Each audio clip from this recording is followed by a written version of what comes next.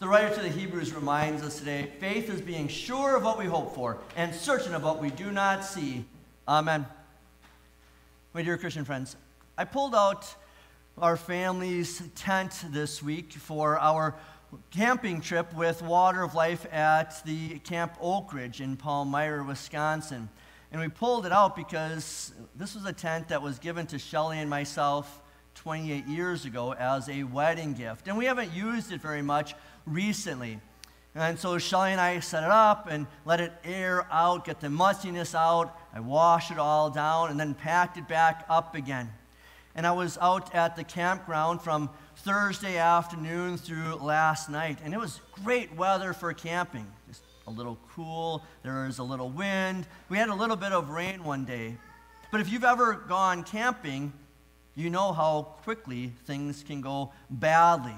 That it can have wind and rain. It can be too hot or too cold. There can be too many mosquitoes or bears eating your food. And then you're quickly excited to go back to your permanent home, a permanent home where you have air conditioning and a furnace, where you have indoor plumbing. It's a place where you have walls and windows to keep out the wind and the rain, the heat and the cold, the mosquitoes and the bears. Well, the writer to the Hebrews today is talking about tenting. He is reminding you that everything in this world is temporary. What we have that's permanent is the city that God has built for us.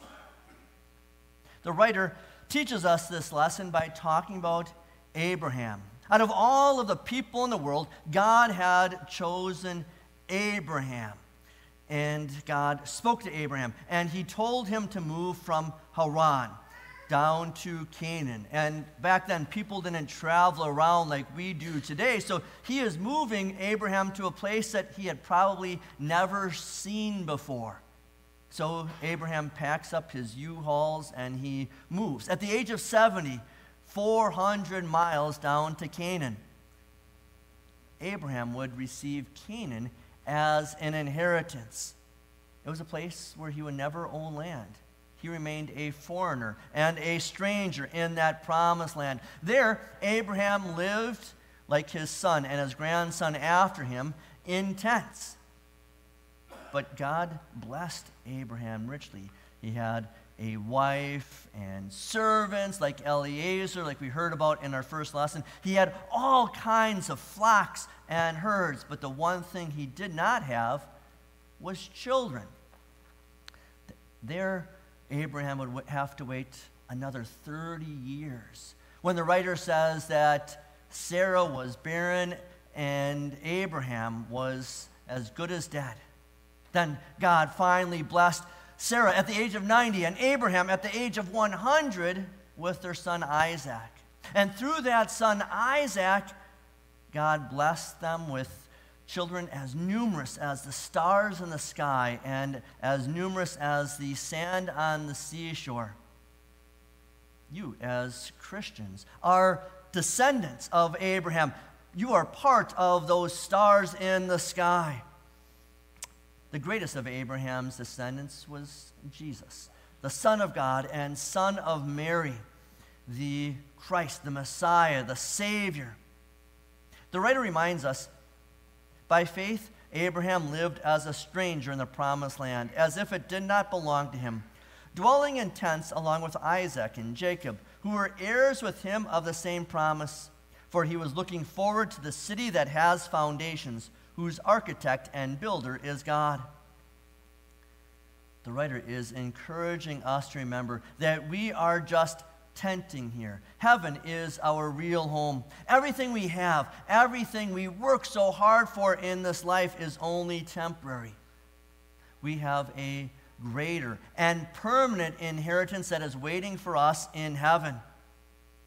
And the gospel lesson that is paired with this epistle lesson fits perfectly. It is a good reminder that we are only tenting here with the saints on earth.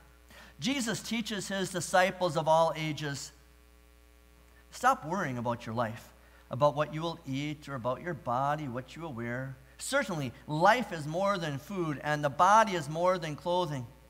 Instead, continue to seek the kingdom of God, and all these things will be added to you. So friends, what are you worried about right now? You're probably worried about the rising food and gas prices, or maybe the supply chain issues, and so you see so many empty shelves in the stores. You could be worried about the economy and inflation, your stock market, and your retirement portfolio. You could be concerned about your age and your health. There's a lot to be worried about, to be anxious about, to be frustrated about. And we become worried and anxious and frustrated when we believe that our homes, our jobs, our income, our retirement portfolio, even our health and bodies are permanent. We believe that this life is all we're working toward. We believe that we're holding on to these things, that something will last. We are holding on to these things too tightly. And that's why Jesus is teaching us to repent of our worry and anxiousness and frustration. And the writer is teaching us the same thing by teaching us the lesson of Abraham. Everything we own, everything we have, everything that we are striving for, everything that we are holding on so tightly, it's just temporary. That everything that we hold dear to us, it's eventually going to be burned up on the last day. And even before that, everything we have can go like that in a moment because of wind or rain or heat or fire or even a plague of mosquitoes or bears.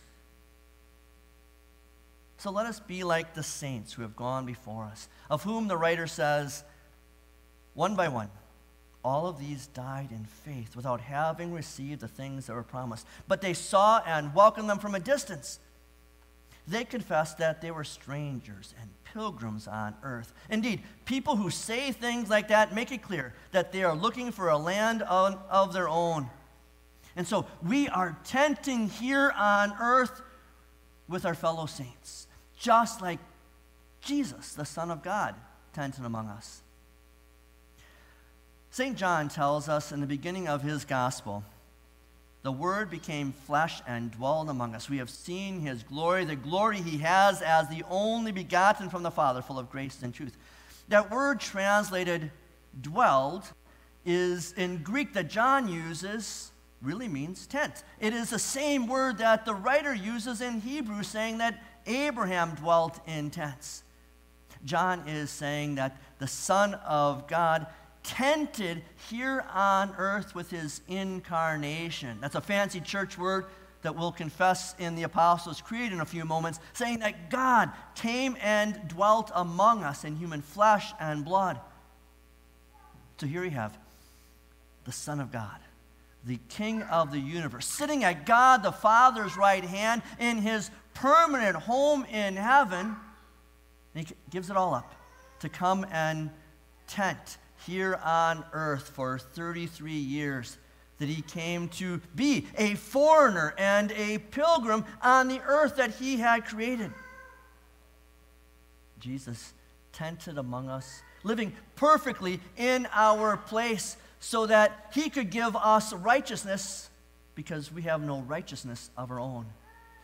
Jesus tented so that he could suffer and die to pay for our sins on the cross and earn a one-way ticket to that city of God in heaven. Jesus tented among us so that after his death, he could rise from the dead on the third day to give us the assurance of eternal life, to be able to go to that eternal life after this life is over. Jesus then, on the 40th day after his resurrection, ascended back into heaven to God the Father's right hand, to rule all things for our good, and to prepare us to go to this city, the city that is called Jerusalem the Golden. Here in Racine, we have the Root River flowing through the middle of the city. But in heaven, Jerusalem the Golden has the river of life flowing through it. Out camping at Camp Oak Ridge, out by the Kennemer Rainforest, there's countless trees. But But in Jerusalem the Golden, there's at least one tree. It's the tree of life, transplanted symbolically from the Garden of Eden on either side of the river of life. And there's God's saints. Revelation says you'll be able to eat from this tree of life, to eat its fruit, and then you'll never suffer or be sick or have disease or die. And there in heaven, you won't have to worry about what you're going to wear, because you get to wear the white robe of a saint, that white robe of righteousness that some of us symbolically wore as infants at our baptism. And now we get to wear that baptismal gown for the rest of our lives. And as citizens of Jerusalem the Golden, you don't have to worry about locking the gate like you do at night at Camp Oak Ridge, or locking your doors in your home to keep out enemies and bad guys, because all of those enemies and bad guys are forever locked out and they can't ever get into heaven. So the gates of Jerusalem are open. You don't have to worry about what you will eat or about what you will wear, about your bodies, because Jesus says that you are invited to his banquet feast. He is the host. You are his honored guests. And when we have this faith, like Abraham, Isaac, and Jacob, and like their countless descendants of saints, then this verse can be applied to us. By faith, they lived as strangers in a world that did not belong to them, dwelling in tents along with Isaac and Jacob, who were heirs with Abraham of the same promise. For they were looking forward to the city that has foundations, whose architect and builder is God. And then the writer ends this section of this epistle with this powerful statement. Instead, they were longing for a better land, a heavenly one. For that reason, God is not ashamed to be called their God, because he prepared a city for them. How awesome is that? God is not ashamed to be called their God. But I want you to think about that. God has every reason to be ashamed of us, doesn't he? God created Adam and Eve to be his special creatures. And what was one of the first things they did? They went and hung out with Satan at the tree. They were tempted and fell into sin. You and I, in our mother's wombs, were created to be in God's image with a soul, but we are sadly also created with Adam's image, his sinful nature, hanging out with the devil. So that when we were born, God then gave us that gift of infant baptism, making us his own, making us his children through the waters of baptism. And what do? With our sinful nature, we go off and listen to the devil and hang out with him. God loves us so much, he calls us back to him with repentance. We confess our sins. We receive his grace and mercy and the words of forgiveness. And what do? We fall back into temptation. We forget about our confession of faith. We abuse God's mercy and grace and forgiveness and go and hang out with the devil. We have the Son of God warning us about the dangers of worry and anxiety and frustration, saying, do not constantly chase after what you will eat or what you will drink. Do not be worried about it. To be sure, the nations of the world chase after all these things, but your Father knows you need them. Instead, continue to seek the kingdom of God, and all these things will be added to you. The Son of God tells us this, and what do? We worry, we become anxious, we become frustrated, we chase after all of these things, and we do not seek God's kingdom. God has every right to be ashamed of us, doesn't he? And yet he's not. And why not? It's because he sent his Son Jesus to tent among us. He reminds us that we are tenting here. Heaven is our real home, a real home that Jesus paid for us with his perfect life, innocent and atoning death, and his resurrection from the grave. Jesus warns us, encourages us, leads us to repentance, forgives our sins of worry, anxiety, and chasing after earthly and temporary things, all so that he can give us something permanent, a place like we sang about in our hymn of the day that has a firm foundation, We are called to go to a place that we are going to receive as an inheritance. That means that we are convinced of that place, though we haven't seen it yet. And when we have that kind of faith, a faith that believes that we are tenting here on earth, a faith that doesn't just believe it, but acts like we are tenting here on earth, then this verse can be spoken of us. Instead, they were longing for a better land, a heavenly one. For that reason, God is not ashamed to be called their God, because he has prepared a city for them. Amen.